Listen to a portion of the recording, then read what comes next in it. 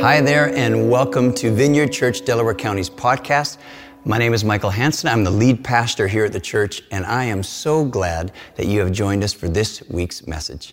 I'm going to have a little bit more to say at the end, but for now, enjoy the teaching. Hey everybody, how you doing? Good? Good. Welcome to those of you online. It's good to be with you as well. We've been in a series now. We're 6 weeks into an 8-week series that we're doing called Belonging, what it means to be a member of VCDC. And over these weeks, it's been really inspired by one particular verse found in Romans 12, verses 4 through 5. And so if you want to throw that up on the screen, so I want to read it together here. It says this: "For just as each of us has one body with many members, and these members do not all have the same function, so in Christ we, though many, form one body, and each member belongs to all the others." And we've also referred to this quote. It's simple but powerful quote. It says this: "Church is not something we go to, but something we belong to." If you've been here, you're probably here. You've gotten used to saying that. You've got that one memorized by now, right? But this idea that church is not just something that's a place. It's not just a building. It's not just an event or something that you're a spectator of or observer of, but it's something that you're a part of. And it's a part of you. It's again, this idea of belonging. And over the last number of weeks, we've talked about a number of different topics. We talked about defining the church as the body of Christ, the unifying church as being one and united and how important that is, a functioning church about how everybody gets to play and everybody needs to play as part of the church, a spirit-led church that is naturally supernatural. And then last weekend, Michael talked about the kingdom church, being a kingdom church, the now and the not yet that we all experience. And today, I want to talk about being a generous church, So what does it look like to be a generous church? How are we as the body of Christ called to be collectively generous? And what does that actually look like? Well, where better to look than maybe the earliest church, the very first example of the church in the book of Acts in the Bible, and let's see what they were like and how generous they were. So if you want to turn to your Bibles or your phone apps, we'll also put the verses on the screen, but we're going to be in Acts 4 primarily, and looking at Acts 4 verses 31 through 35. But this is taking place just a few weeks after Jesus has resurrected and ascended and gone back to heaven. And now the church is there to kind of figure this out, and it's brand new. So let's see what how generosity plays in the early church. So after they prayed, it says, the place where they were meeting was shaken, and they were all filled with the Holy Spirit and spoke the word of God boldly. All the believers were one in heart and mind, and no one claimed that any of their possessions was their own, but they shared everything they had. With great power, the apostles continued to testify to the resurrection of the Lord Jesus, and God's grace was so powerfully at work in all of them that there were no needy persons among them. For from time to time, those who owned land or houses sold them and brought the money from the sales and put it at the apostles' feet, and it was distributed to anyone who had need. We'll stop there. What a beautiful picture of generosity, right? Generosity is oozing throughout all those few verses. The early church members took their stuff, their possessions that they had, and they shared what they could. Some of them with extra took their extra land or extra homes and sold them and gave the money to the apostles, the leaders of the church, to give out to anyone in need. This was radical generosity. Radical generosity. Lots of historians believe that this was one of the major reasons why Christianity began really to spread like wildfire in the early days across the Roman Empire because of this. When people heard the good news of Jesus and saw the generosity and experienced the generosity of Jesus, and then experienced the generosity of his followers, that was so inviting. And, Roman society back then didn't have some of the social programs that we might expect governments and communities to have to support people in need. That was completely non-existent. And so for these Jesus followers to willingly give to those in need in such generous ways, this was so radical. Now, was this just radical as the greatest marketing scheme ever? Like, did the early church leaders just concoct up this plan thinking if we can smooth talk some big donors and then spread that cash, we'll get lots of people to be a part of our church? Well, no, of course not. That wasn't the idea at all. The church did not come up with some ploy or idea to trick people into joining Team Jesus. It actually wasn't the leader's idea at all, actually. It was God's idea. It was God's idea. It's the Holy Spirit's plan for the early church to be generous. Look back in verse 31. It says this: after they prayed, the place where they were meeting was shaken, and they were filled with the Holy Spirit and spoke the word of God boldly. All the believers were one in heart and mind, and no one claimed that any of their possessions was their own, but they shared everything they had. It's after they get filled with the Holy Spirit. It's after that we see this overflow of generosity begin to occur. It's because of that. These early followers didn't do it because God made them do it. They didn't do it because they were guilt-tripped into doing it. No, they wanted to do it because they had experienced the overwhelming grace of God. Verse 33, it says this: and God's grace was so powerfully at work in them all that there were no needy persons among them. It was because of God's grace in their life. It was because of hearing the good news about Jesus and his resurrection and experiencing the kingdom of God and his great generosity towards them, that gift, that grace was completely transformative in their own personal lives. God's favor and love toward them, his forgiveness and unconditional acceptance of them, it was because of that grace. It overflowed out of them, and they willingly and radically became generous and extending grace towards others. You know, this weekend is Valentine's Day weekend, right? You might be planning to get gifts for some of the people you love. You know, maybe if you might be buying flowers for your spouse, candy for your kids. You might just be sending a card to a friend to let them know, hey, just wanted to know how much I appreciate you, how much I love you, how much I care about you, right? But how do we give a gift to God? How can we do that, right? When we have experienced and acknowledged his invaluable gift of salvation and grace, how do we give back to God? How do we do that? We can't send flowers to Jesus, right? You know, we can't send a card to Jesus at 1000 Paradise Avenue, Heavenly Way, or whatever, right? We can't do that. So how do we express our love for Jesus and extend generosity to him when he's not here right in front of us? Well, he actually tells us how to do it. He tells us how to do it in Matthew 25. He says this: for I was hungry and you gave me something to eat. I was thirsty and you gave me something to drink. I was a stranger and you invited me in. I needed clothes and you clothed me. I was sick and you looked after me. I was in prison and you came to visit me. And then the righteous will answer him, Lord, when did we see you hungry and feed you? Or thirsty and give you something to drink? When did we see you a stranger and invite you in? Or needing clothes and clothe you? When did we see you sick or in prison and go to visit you? The King, Jesus, will reply, truly I tell you, whatever you did for one of the least of these brothers and sisters of mine, you did for me. We reciprocate the generosity we have received by God by being generous to others, by being generous to others in need. A church that is collectively generous is a natural overflowing effect of being an authentic body of Christ. It's a natural overflowing effect. The people in the early church, their hearts so overflowed with so much grace that it played out by giving to all those in need. But does it still look that way today? How does it look today? Sometimes we see need right in front of us, right? We see somebody who needs something right in front of us. You know, I can help shovel my ill neighbor's driveway, right? I can buy that item in the grocery store for the person in front of me whose coupon just expired and now they're going to put it back. I can do those things when I see them, but what about the needs that I don't always see, but are still there? Or what about the needs that are too big for one person to do on their own? You know, in the passage in Acts, we read this: for from time to time, those who owned land or houses sold them, brought the money from the sales and put it at the apostles' feet. They gave it to the church.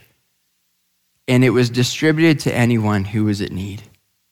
See, there was this great privilege, but also a great, great responsibility and trust in the apostles and the leaders to collect and then re-give out to meet the needs of the collective community.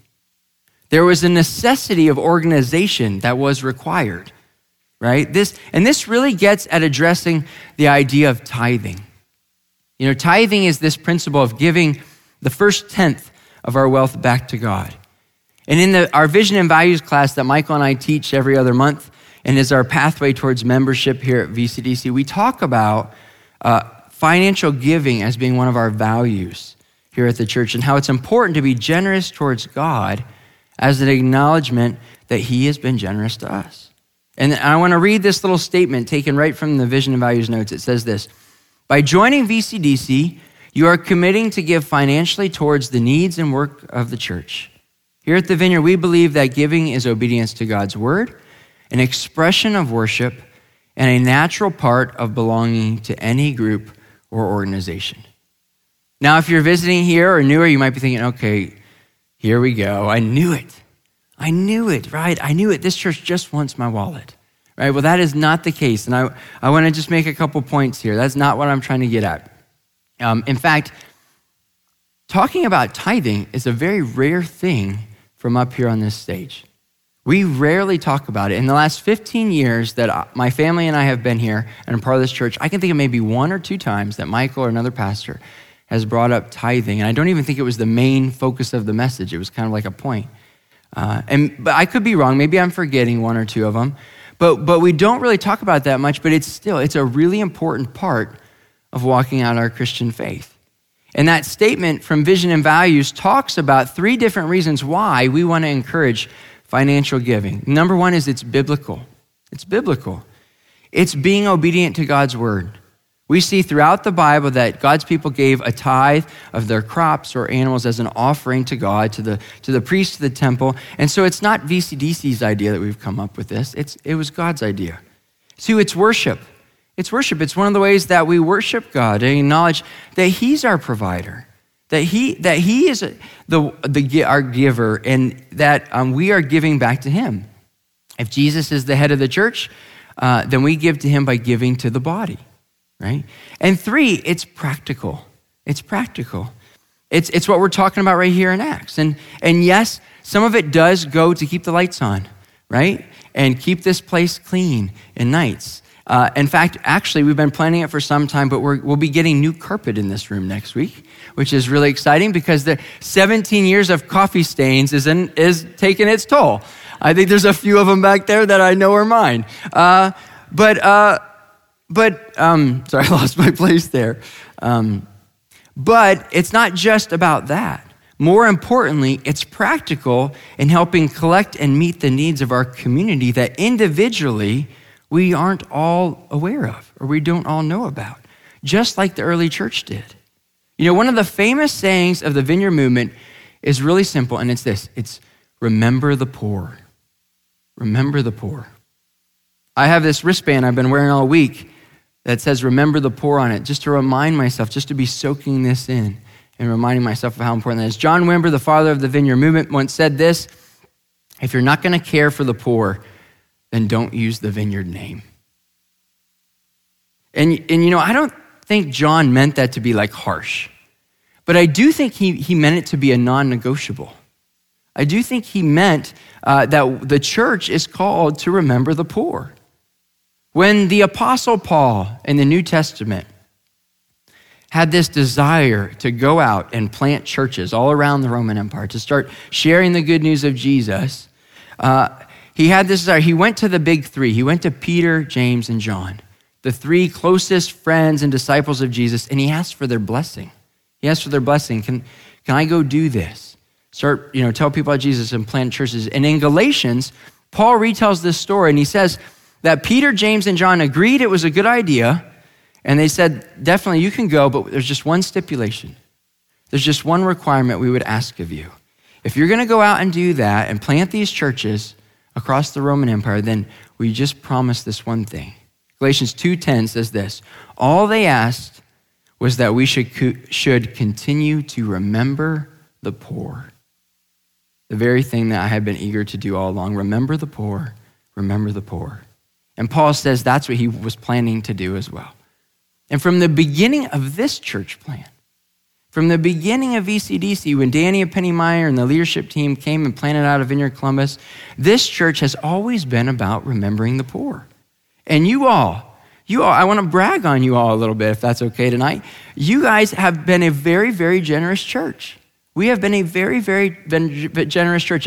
Whether you're newer to the Vineyard or you've been around since the beginning or somewhere in between, you have an impeccable track record of being very, very generous, like the early church and like Paul, to the poor.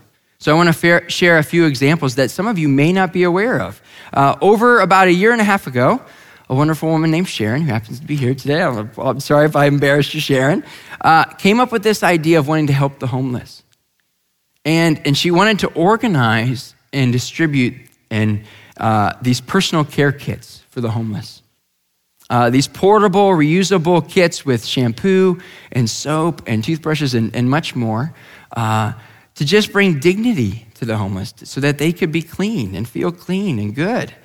And once a month, different small groups around the church gathered together to put these kits together, and Sharon then goes and distributes them to 6 different shelters, so mostly in this county, but also in Franklin County, Marion County.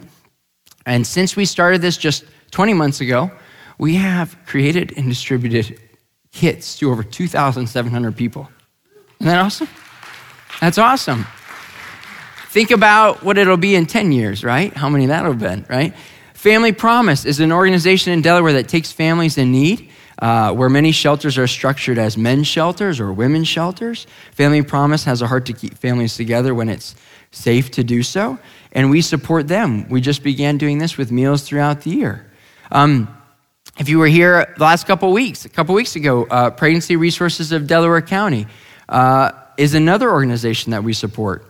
And just the last 2 weeks, we collected baby wipes, and you all brought in 15,000 baby wipes. That's amazing. That's awesome. Bountiful Backpacks is an organization that we partner with to collect food items and put in bags to go homes to students in our local school district here that might not have enough food to eat at home. They might get free or reduced breakfast and lunch at school, but what about on the weekends? And so on the weekends, they get a bag of food to go home and over the summertime. And we've been doing this for about, I think this is our 7th year now. And to date, we estimate that we've collected and given out the equivalent of over 1,700 meals. That's awesome. That's awesome. And probably the longest standing ministry here at VCDC would be our food pantry and our free medical clinic. And almost from the beginning, really right when the building was built, we established a regular food pantry and free medical clinic here on the first and third Mondays of the month. And in our medical clinic, over the years, we've seen hundreds and hundreds of patients, sometimes up to 20 patients a night, helping with everything from basic medical care to gynecology to free eye exams, all those things. And in our food pantry, I got to visit our food pantry this past week and mingle with some of our guests. And as they were eating a warm meal, and then waiting their turn to go through our grocery store line.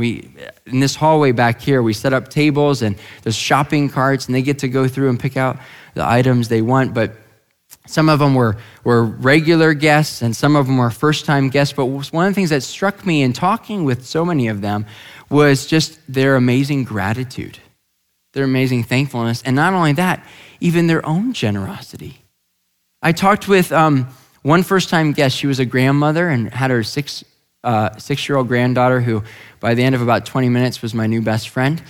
She pretty much invited me to her 7th birthday party this week. But they just said, hey, this is awesome. How can we help? Can we start serving and helping? I thought, yeah, just keep coming for a while, but yeah, if you want to help, we'll find you. We'll put you to work, that's fine. But she wanted to give back. I heard a story about a man named Matt, and that's not his real name. I just want to protect his privacy. But Matt is, I got to meet him this weekend. And a couple weeks back, one of our key leaders, Jim was noticing that Matt wasn't eating his meal. He had it in his to-go carrier. and he didn't seem like he was going to eat it. And Matt's a tall, skinny guy like me, and we kind of need to eat like fairly regularly, but he wasn't eating his meal. And Jim said to him, he said, "Hey, are you not hungry? You're not going to eat?" And he said, "Well, I came by myself, and so I assumed I could only get one meal, but my elderly father's at home, and I felt like I was supposed to save it for him," right? And Jim was like, "Well, that's great, but you can get another one. We got plenty." And so since then, Jim checks with him every time and makes sure that he takes the meal home to his dad. Like, generosity births more generosity, right? It's beautiful, you know? Since the beginning of our food pantry, we know, we have record of it. We have fed over 63,000 people. Isn't that amazing? That's awesome. That's awesome. That doesn't even include the multiple visitors who walk in all throughout the week, who come into the church during the office hours, and Kathleen, our wonderful receptionist, greets them, loves on them, and gives them emergency groceries. I mean, it's almost daily that somebody comes to the door, and we don't even count that. I could go on, story after story. We could talk about our missionaries, right? Christopher Ndizi Meyer, Bob Lesher serving in Brazil, Tim and Betsy Kubaki, who were just here 2 weekends ago, are serving in Angola, right? The countless people that they have served and are generous to. It's just amazing. This church is a generous, generous church. You all are a generous, generous church. And because of that, collectively, we get to love and serve those in need. And that's what excites me. That's what is continuing to excite me. Like, carpet's great. That's going to be great. But I don't really care that much. Like, what excites me is serving and loving on the poor. You might be thinking, "Hey, that sounds great, Andrew. That's awesome. I'm so excited to hear all that we're doing here at VCDC to serve the needy, but I just can't get past the tithe 10% thing." Like, I would love to do that. My heart is to do that, but I just can't. I just can't right now. I'm up to my eyeballs in credit card debt, right? Or, I made this investment and now it's, I went south, or I'm just trying to keep up with my child support, right? Right? And if that's where you're at, let me just say, that's okay. That's okay. There's no guilt or shame. In fact, if you're struggling financially, would you reach out to us? We would love to connect you with some resources. There are online programs right now, like with Financial Peace, that are happening online all around the world that we can point you towards. You can come to the food pantry as a guest. It's not just here for people outside the church, it's here for you guys as well, if that would be a help. Ultimately, what God cares about is in here, is our hearts. 2 Corinthians 9:7 says this: "Each of you should give what you have decided in your heart to give, not reluctantly or under compulsion, for God loves a cheerful giver." Give in a way that you can give so that it's cheerful giving. Some of us come from backgrounds where you've experienced negative guilt or pressure when it comes to giving. And if that's the case, I'm sorry that you experienced that, and we don't want that to be your experience here at VCDC. We want everybody to experience the freedom and joy of giving with a cheerful heart back to God. But I would just encourage you to prayerfully consider, if you're not giving regularly, to give something, to make it a habit to give something, even if it's a really small amount. If giving regularly, you're doing that, but 10% seems overwhelming, give 3%. If you're doing 3%, pray about giving 5%. If you're doing 5%, pray about giving 10%. Right? Consider, again, 2 Corinthians, though God loves a cheerful giver. So whatever you can give with that kind of a heart. Now, there's not a ton of you, but I believe there are probably a few of you in the room that are on the opposite side of the spectrum. Right? Maybe you've had God's really blessed your career, or you've made some lucrative investments, or you've inherited a large sum. Right? There are a few of you that giving 10% isn't really that much of a challenge. You've been giving 10% for years, and it really hasn't, been hard at all. You still have lots of extra. I would just ask for you to consider, is God inviting you to give a little bit more, to give above and beyond that? Maybe giving here to the church, maybe giving directly to one of our missionaries, maybe giving to just a different, charity, a God-centered charity that you're just familiar with. right? But imagine what we could do and can continue to do to expand the kingdom of God if we just continue to press into being generous, right? To those around us and those in need. And I want to wrap up with this one story. So I've told this story a couple years ago. Some of you may have heard it, but it's a really, I think, a good story to portray the compounding effect of what can happen when not just one or a few people give, but when everyone gives cheerfully with what they can, even if it's a small amount. So I grew up in a small farming community. My parents didn't have much land, but we had this little shed where we could raise chickens and turkeys. And so every summer, my brother and I would do that, and we would take them to the local county fair. And we would go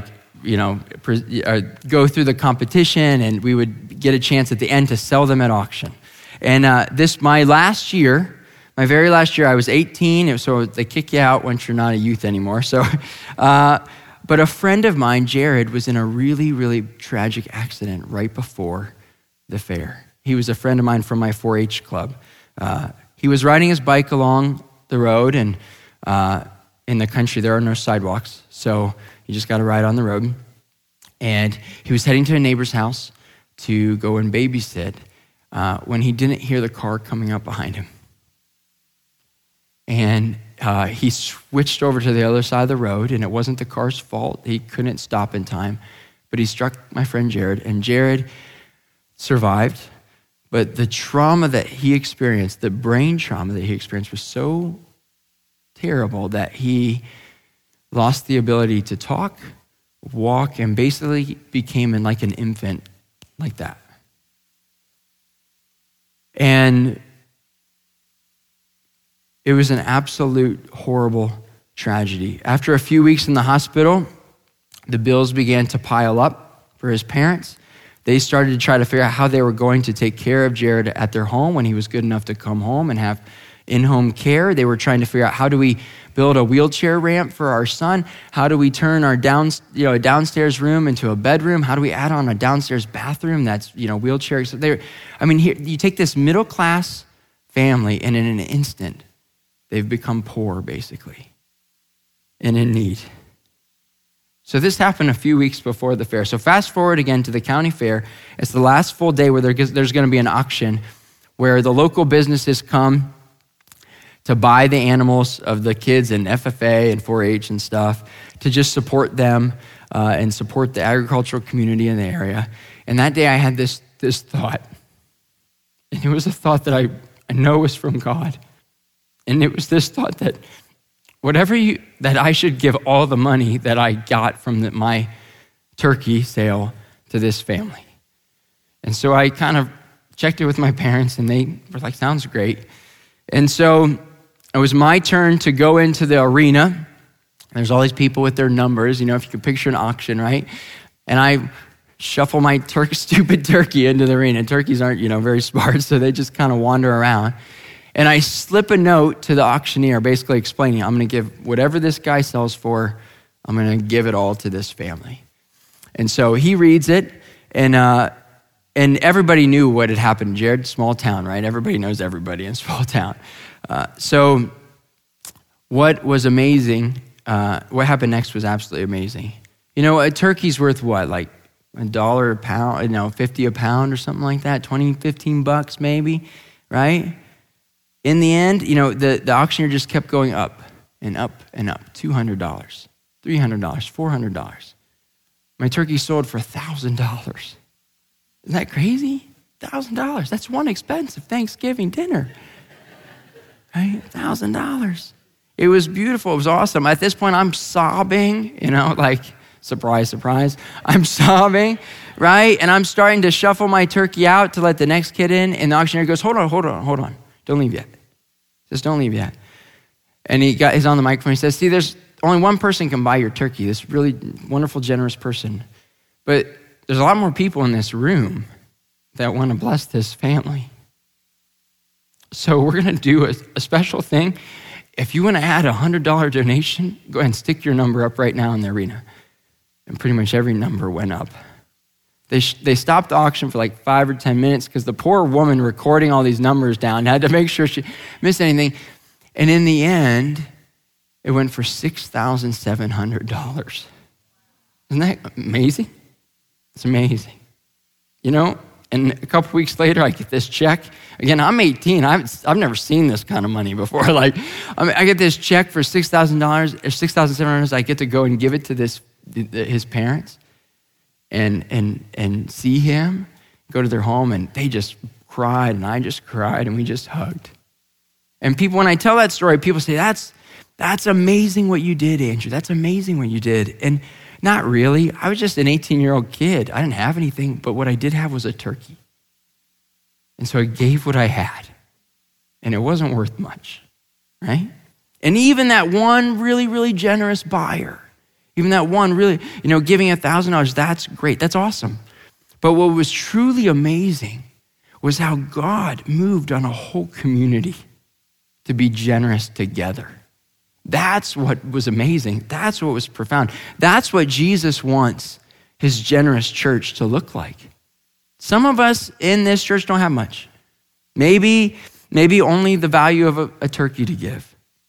A few of us are on the other end of the spectrum. We have a lot extra. We're like the $1,000 buyer. Most of us are somewhere in the middle. We're like those $100 donors. But when we all give what we can with a cheerful heart, we can change lives. We can change this community. That's who we are at VCDC. That's who we want to continue to be. Well, thanks so much for joining us today. I hope that what you heard has encouraged you in your walk with Jesus. For more information and to contact us, go to vcdc.org. Well, bless you. Have a wonderful week.